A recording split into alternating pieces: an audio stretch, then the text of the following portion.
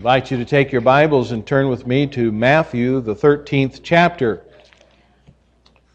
Matthew chapter 13. For those of you that are visiting this morning, we welcome you again. And we've been going through the book of Matthew. I believe we started in January of 2012, and now we're up to Matthew 13. We've got a little ways to go. We're probably on the 5-year plan here. But Matthew chapter 13, and we're going to look at this morning a parable, the parable of the mustard seed and the parable of the leaven. We've come to these two parables where Jesus really doesn't give us the interpretation. You remember the parable of the sower and the seed, the first parable, and we had the interpretation given to us by the Lord, and then we also had the parable of the wheat and the tares. Jesus was kind enough to give us the explanation for that as well, and it kind of makes the preacher's job a little bit easier. But here we have two parables where we're not given the explanation. But I have to admit, I struggled a bit with these two parables because in my reading and consideration of what others have concluded, I found a number of conflicting ideas. Surprise, surprise that people would disagree on what the Bible says, huh? Well, you know, note in the parables 2 through 7, there are 7 parables in Matthew 13, but in parables 2 through 7, you actually have the kingdom of heaven is like. We have that phrase. And even though we do not see this phrase in the first parable of the sower and the soils, we do find the phrase, the word of the kingdom, in Christ's explanation of the parable. And there's a great deal of debate about the phrase kingdom of heaven. What does that mean? What does it mean, and what is its relationship to the kingdom of God? Many commentators say, well, they refer to the same thing. I believe there's a difference, and the difference seems to be that one is physical and the other spiritual, but it's not my intention to go into great detail about that particular subject this morning. But I believe we can say by the context, and especially in light of the parable of the wheat and tares, that Jesus, referring to Christianity in general, and I'll say more about this as we go along. But the thing to remember, I believe, is just that, the context. The context of these parables and their relationship one to another in this context. Now, I hope you never get tired of me reminding you about the importance of the context. I believe that is so important as you study God's Word. Someone has said a text taken out of context becomes a pretext. And we need to keep in mind what is being said in the context of where it's being said, not only the immediate, but the more broader context here. And so keep in mind that the parable, of course, often said is an earthly story with a heavenly meaning, but Jesus took something familiar, like sowing seed and wheat and tares and treasures, and eventually we'll look at nets, and even this morning we'll look at leaven. But he drew out of these common everyday items some spiritual truths for his disciples to learn. Now I'd like to preach this morning a really nice, positive message that'll make you feel good, and so you can go home out from here and just say, hey man, that was great. It was wonderful to be at Spooner Baptist. The preacher just makes us feel so good and comfortable. But don't count on it. Because I disagree with those who will take these two parables and do just that. You see, I'm afraid there's some serious issues at stake here, and they do not necessarily come across as being very positive. Although, throughout the Bible, even the negative aspects can be turned into positives if we receive them in the right spirit. Now, first of all, we're going to look at the parable of the mustard seed, and it's found in verses 31 and 32. But before we read our text, listen to these words which speak of what this parable is all about. By the way, did you notice a very simple outline this morning? Not complicated at all. You can make it as complicated as you want to, but it's not very complicated there on the back of your bulletin. I always leave a space for you to make some notes. But very simple outline this morning, 2 points. The parable of the grain of mustard seed and the parable of the leaven. So that's my main points this morning. But as we talk about the context of this, I can't help but think of a more modern day phenomena, if you please, the World Council of Churches. The World Council of Churches held its first meeting back in 1948. That's even before my time. But here you had a fellowship of over 120 Protestant, Anglican, Orthodox, and some old Catholic churches from 90 countries throughout the world with a membership of over 500 million people. All of these religious groups considered themselves to be Christians. Christians. Now, the first goal of this ecumenical movement, spearheaded by the World Council of Churches, was to bring all churches into one visible organization. You see, the ultimate goal of the movement is to bring all religions together.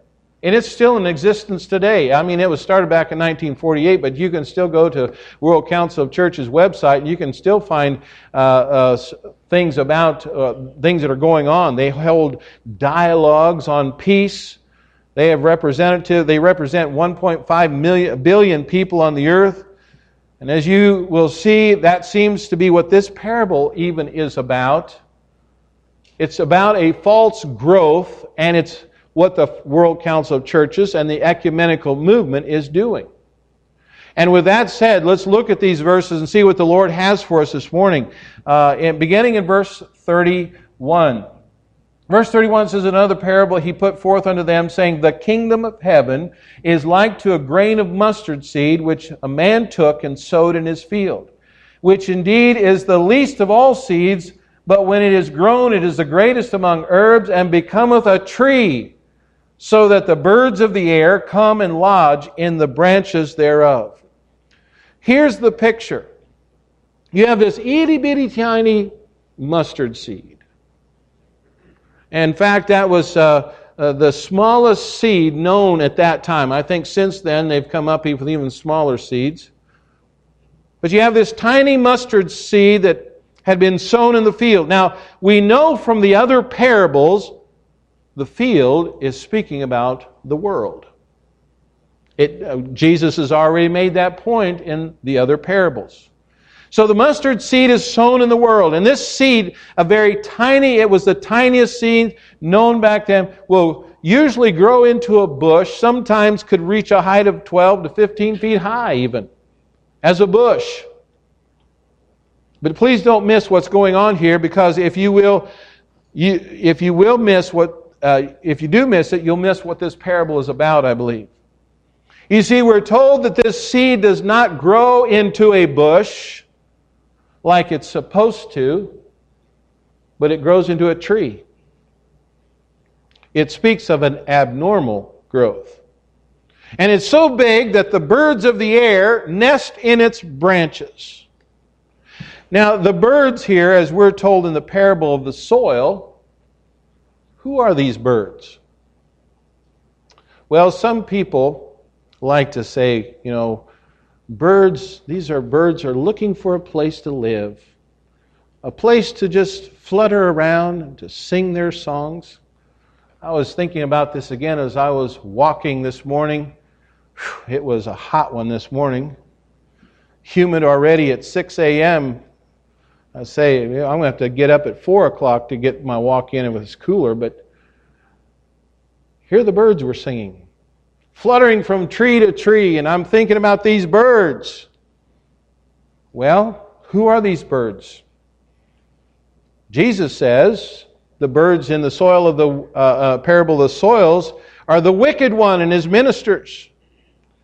And why do I say the wicked one, or Satan and his ministers? Because we have these birds, I believe, in our parable here. In the first parable, earlier in this chapter, the Lord spoke of birds. He said, the fowls came and devoured some seeds that fell by the wayside. Doesn't sound like birds is an indication of anything good, but rather they represent evil. Now, I know probably after this message I'll be mistaken as a bird hater. You know, some people love to feed their birds, and they love these red birds and the finches and all the different beautiful birds. And then somebody will say, well, Pastor Fleming, he's a bird hater, he's a dog hater, he's a cat hater. He does, the Bible doesn't have a good thing to say about dogs, so he doesn't like dogs. And a dog, I don't even know if the Bible mentions cats or not. They must be evil. So, if you want to go away and hear say Pastor Fleming's a bird hater, fine, go ahead. I can take it. But here, it doesn't sound like these birds indicate, something good. The Lord said the birds were the wicked one who catches away that which is sown in the heart. And yes, the kingdom has grown, Christendom has grown, but I'm afraid it's filled with a lot of dirty birds. Christianity has grown, but there are many who call themselves Christians who are really not Christians. And we must beware of these birds. Now, so don't take this as normal growth, as I've said here. It's not a picture of Christianity growing and getting bigger and bigger and bigger, and the people of the world can rest within its branches and they can take refuge in this wonderful thing called Christianity. That's a nice picture. But it really doesn't fit what the Lord is saying here. It's a picture of abnormal growth spurred on by Satan and his messengers. It's a picture of false growth within Christianity itself. The numbers of people that call themselves Christians is deceptive. I believe even in our nation, which is supposed to be found upon Christian principles, supposed to be a Christian nation, over 80% of Americans call themselves Christians. No way. Look at their lifestyles. Look at what they love. Look at what they say. And you'll see that their words don't match up with their actions. It's more of a name relationship. Oh, yeah, I've been a Christian all my life. My parents were Christians, so I must be a Christian. I remember as a boy sitting in our school cafeteria, put my tray down. One day, a little fellow across the table from me, he said, "What religion are you? Are you Protestant or are you Catholic?" I said, "I'm a Christian." People call themselves Christians. They have no idea what a Christian really is. They're professors of God, but they're not possessors of salvation, a relationship with Jesus Christ. Not many years ago, there was an article in the United States U.S. News and World Report. It was entitled "Defining the God Factor." After this article ran, a few people sent in some letters to the editor, and one of the letters said this: "To the question as to whether a religious revival is sweeping America, the answer is a most definite no. A religious something is sweeping this country, but revival is an inaccurate noun to describe it. Perhaps the word fad was better. Or better still, maybe marketing campaign, since a description of growing portion of contemporary Christianity is a picture of a merger between American capitalism, modern culture, and traditional faith. Are these signs of revival? Hardly. A true revival can be described as a divine force, maybe powerful, maybe subtle, maybe both, that calls a society to question its direction. The authority of a revival can be found in its results, and to be called to take a hard look at oneself, turn from that which is wrong, to be challenged to move upward in higher spiritual plane constitutes something of the many purposes of true revival. I think that's a good response, because there are many people who say, I'm a Christian. And Christianity has become a fad. You see, it's popular to be religious these days. It's popular to call yourself a Christian. From books to magazines to music, even movies, Christianity is selling. And that's drawn many into a faith, I put faith in quotes, for many of the wrong reasons. So we see a false growth within Christianity. It's evidenced by another article in the Newsweek magazine entitled "A Time to Seek." Listen to some of the quotes from this article, and I think you'll see what I mean. Instead of me fitting religion, I found a religion to fit me. Someone else said, each individual is the ultimate source of authority. Is that correct? No. Unlike earlier religious revivals, the aim this time is support, not salvation. A circle of spiritual equals rather than an authoritative church or guide. Someone else said, in their efforts to accommodate, many clergy have simply airbrushed sin out of their language. Having substituted therapy for spiritual discernment, they appeal to a nurturing God who helps his or her people cope. Heaven, by this creed, is never having to say no to yourself, and God is never having to say you're sorry. One preacher, apparently proud of the fact that he had banished hellfire and damnation, he dropped many of the terms of Christian theology. He said this, if we use words redemption or conversion, they think we're talking about bondage. There's a spirit of putting people over doctrine and denominations today. They inspect congregations as if they're restaurants and leave if they have nothing they found that's to their taste.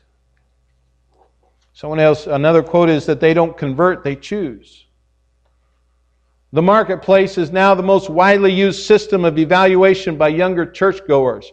And then the church growth movement experts judge a minister's accountability not by his faithfulness to the gospel, but whether the people keep coming and giving. By that measure, the most successful churches are those that resemble a suburban shopping mall. You see, there's no commitment to God. There's no commitment today to a church, only to self. People are more interested in what the church can give them than what they can give the church. And in doing that, there is no spiritual growth. It's easy believism. It's feel-good gospel that does not deal with sin, the need for the Savior, and so on. Many of you remember Robert Schuller and his glass cathedral. And I only use him as an example because he's probably the most well-known. He said, I believe the responsibility of this age is to, and this is his word, I can't hardly pronounce it, positivize religion. Now this probably doesn't have much bearing on you people. He was talking to some Unity people because he said, you're all positive. But I talk a great deal to groups that are not positive, even to what we would call fundamentalists who deal constantly with words like sin and salvation and repentance and guilty, that sort of thing. So I'm dealing with these people. What we have to do is positivize the words that have classically only been negative interpretation. And so you can fill churches with that message that's really leading people to hell. And we see it today, this outward abnormal growth. But there's also another problem, and that's the inward issues, the false doctrine or the puffing up of the believers, which this parable of the leaven we're going to see in a little bit here.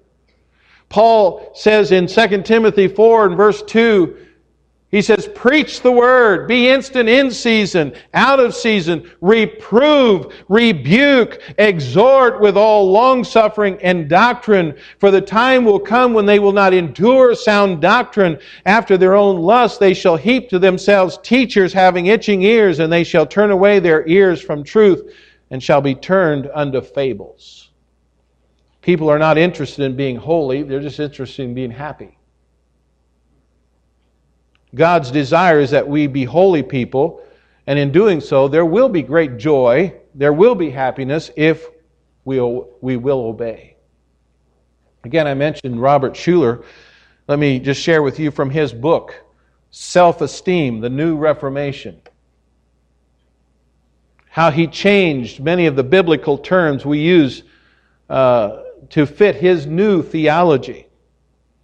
His definition of sin: any human condition or action that robs God of glory by stripping one of His children of their right to define dignity, that deep lack of trust that separates me from God and leaves me with a sense of shame and unworthiness, any act or thought that robs myself or another human being of his or her self-esteem.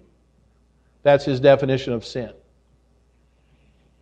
His definition of guilt: loss of self-esteem.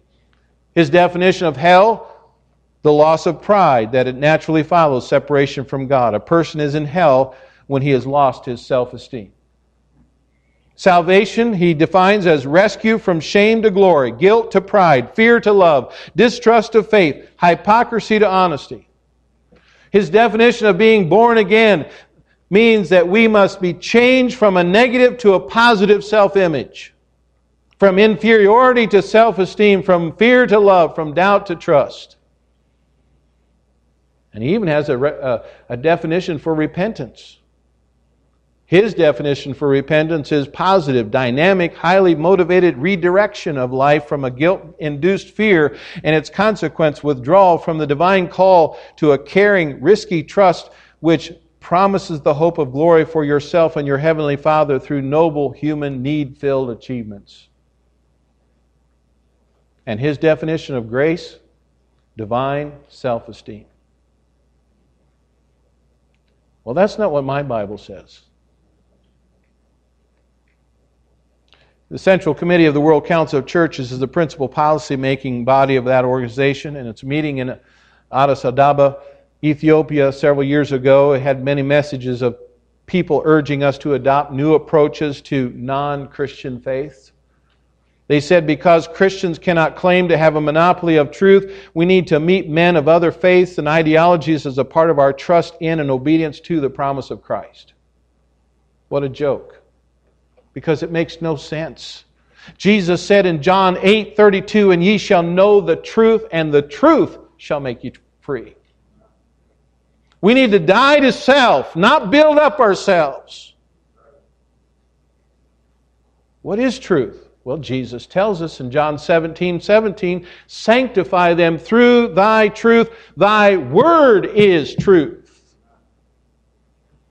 If you want to know the truth, get into the Word of God. And you can easily see how false doctrines and listening to the wisdom of men, going outside of the Word of God, will lead a person down the path of destruction, away from God, and feeling good about it. And that's what we see in our next parable here in verse 33. The parable of the leaven. Verse 33 says, "Another parable spake he unto them, The kingdom of heaven is like unto leaven, which a woman took and hid in 3 measures of meal till the whole was leavened." Now this is not a picture, I'm afraid, of Christianity growing until it covers the whole world, as some would like to teach. It's a picture of false doctrine growing within Christianity. And you see, the leaven in the Bible is always a type of sin. Now everybody will say, "Pastor Fleming, he hates bread." He's a dog hater, he's a cat hater, he's a bird hater, now he's a bread hater. Well, I know that bread makes me fat, so it's all right. I try to eat as little of it as I can, but my wife keeps baking it anyway.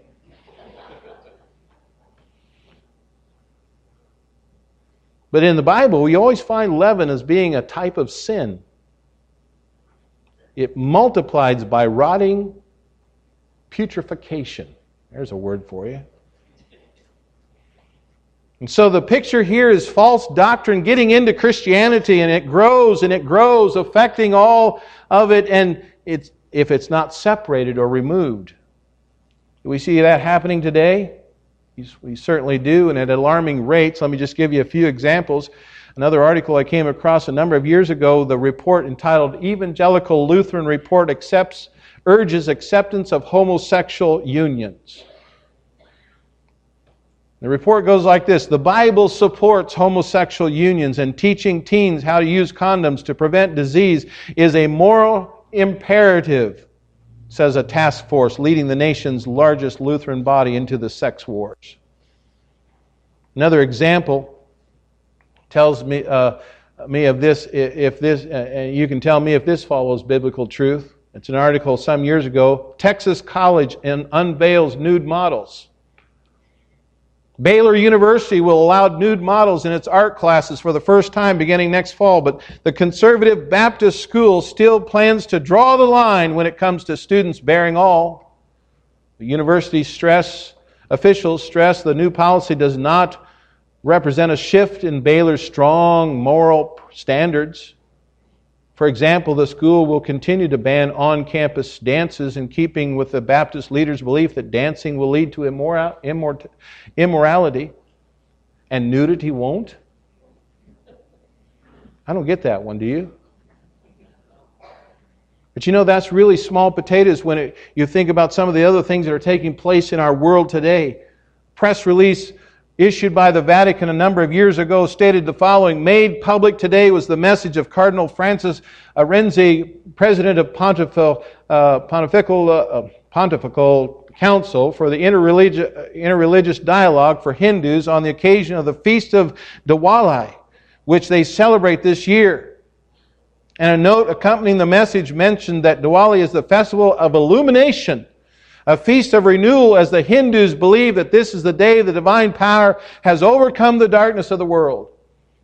Cardinal Renzi wrote in his report, the Hindu feasts are opportunities for us to draw closer to people belonging to different religious traditions, and they are providential occasions to reflect together in the light of and in the fidelity of to our respective religious beliefs. Listen, folks, it gets worse and worse. A number of years ago, and there's still an organization, it's called the Jesus Seminar. It was a group of so-called Bible scholars who gathered to tell us what Jesus really said and what was added by His followers. In fact, what they came to the conclusion of was that less than 20% is actually attributed to Jesus in the Scriptures, that He really said it. These are Bible scholars. They concluded that Jesus never said the Lord's Prayer in Matthew chapter 6 and Luke chapter 11. Those are not the words that Jesus spoke as He hung on the cross. He never said, "It is finished," according to them. They say Jesus never claimed to be God. They deny His virgin birth. They deny most of the miracles that Jesus did. And you know what the kicker is? He never rose from the dead. They deny His bodily resurrection. And as these false doctrines continue to creep into Christianity and into our churches, they will grow and grow until it reaches a point where in some churches there's no need for a Savior. You're not a sinner. You've just got low self-esteem. And what ends up happening is the blind leading the blind, and both heading for destruction. Now, if these so-called Bible scholars would only read what they claim to understand. Paul said in 1 Corinthians chapter 15 and verse 17, he said, "And if Christ be not raised, your faith is in vain. Ye are yet in your sins. Then they also which are fallen asleep in Christ are perished. If in this life only we have hope in Christ, we are of all men most miserable." You see, if Christ is still in the tomb, we're still lost in our sins. And according to the Jesus Seminar and many others, that is what they believe. Paul goes on to say, if you don't have to be a Bible scholar to understand this. But Paul says in 1 Corinthians 15:20, "But now is Christ risen from the dead, and become the first fruits of them that slept. For since by man came death, by man came also the resurrection of the dead. For as in Adam all die, even so in Christ shall all be made alive." Not only has Christ risen from the dead, but all those who are in Christ, who are born again, will also be made alive. They will never die, spiritually speaking. To be absent from the body is to be present with the Lord. It's a promise to us, and we can believe it because Jesus has risen. Now, what will all this lead to? I'll tell you what it will all lead to. It will lead to a one-world religion that's going to be spearheaded by the false prophet or the Antichrist. You see, I believe we are living in the days of the Laodicean church, the lukewarm church, the one that Jesus said He will vomit out of His mouth. Why? Because they have turned from Him. They have locked Him out of their lives. They refuse to let Him in, to receive Him as Lord and Savior of their lives. And some of you may be thinking, well, that's all very interesting, but what does that have to do with me? Well, I tell you, it has everything to do with you.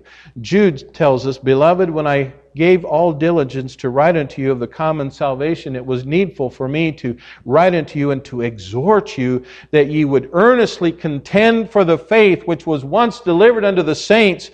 For there are certain men crept in unawares, who before of old ordained to this condemnation, ungodly men, turning the grace of God into lasciviousness and denying the only Lord God and our Lord Jesus Christ."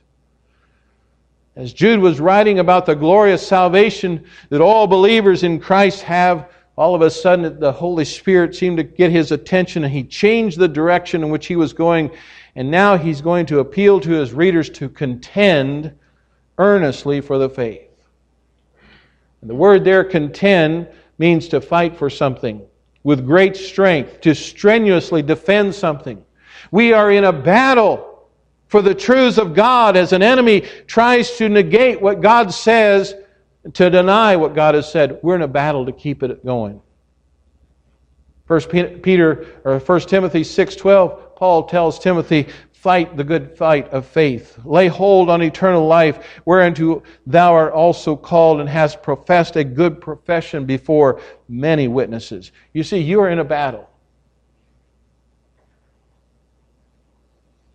If you don't realize it, the Christian life is a battlefield, not a playground. You're in a battle. Don't give up. Don't surrender, but stand your ground, for God's Word is living and powerful and it's able to change lives. We also read in 1 Peter 3:15, we are told, "But sanctify the Lord God in your hearts, and be ready always to give an answer to every man that asketh you a reason of the hope that is in you with meekness and fear." You see, if we as Christians can't defend our own faith before someone who has honest questions and honest doubts, honest fears, then we're really in trouble. It'd be like us going into battle without knowing how to use our sword. We must be able to give a reason of the hope that is in us, but we also must do it with meekness. That's not being a wimp. But meekness is a word that speaks of power under control. It's seen in a wild horse that has been broken. He still has that power, but now it's under the control of his master. And we still have all that power, but it's under the control of our master, Jesus Christ. You see, I'm not saying that we should get into arguments with people. We shouldn't put people down. But in the fear of the Lord, speak forth the truth of God in the love of God. History has shown that once a school or a church compromises its position and sells short the fundamental doctrines of the Word, there's really very little, if any, chance of them going back to retrieve that which they originally adhered to. Not one instance has there been an apostate body that returned to the fundamentals of the faith. This morning I believe that Christianity has grown, but it's grown falsely. Churches will adopt false doctrine. Churches are being puffed up. But we must stand strong in the faith. We must fight the good fight. We must hold on to that which is true. And we must earnestly contend for, fight for the faith that has been delivered to each one of us. Paul says in Colossians 1:28 and 29, whom we have whom we preach, warning every man and teaching every man in all wisdom, that we may present every man perfect in Christ Jesus, whereunto I also labor, striving according to His working, which worketh in me mightily. May we have that same desire to share the truths of God to those around us, to bring people to Christ. Let me just close with this warning, this exhortation. Paul tells us in Colossians 2:8, beware lest any man spoil you through philosophy and vain deceit, after the tradition of men, after the rudiments of this world, not after Christ. For in Him dwelleth all the fullness of the Godhead bodily, and ye are complete in Him, which is the head of all principality and power. You know, the world's doctrines will cheat you. They will rob you. And they'll deny and go against the very Word of God. But on the other hand, in Christ, we are complete. We need nothing else. And I trust that you realize the choice is yours. Do you want to grow outwardly or inwardly? You want to be puffed up or built up? Do you want false hope or true hope? You see the world or Christ, which one will you choose? May it be Jesus, the giver and sustainer of life. I believe these two parables are more warnings than they are just saying, you know, Christianity's growing, it's such a nice thing. It's getting better and better and better all the time. But actually, Christianity is getting more and more filled with false teaching, false hope. I trust we'll stay true to God's Word. Let's pray. Father in heaven, we do pray that our love and our passion will be for the truth of Your Word. We thank You, Lord, for the truth that has been given to us concerning the death, burial, and resurrection of the Lord Jesus Christ. We thank You, Lord, for Your precious Word, the Bible, which is the final authority for our faith and our practice. And Lord, there's perhaps those here this morning who have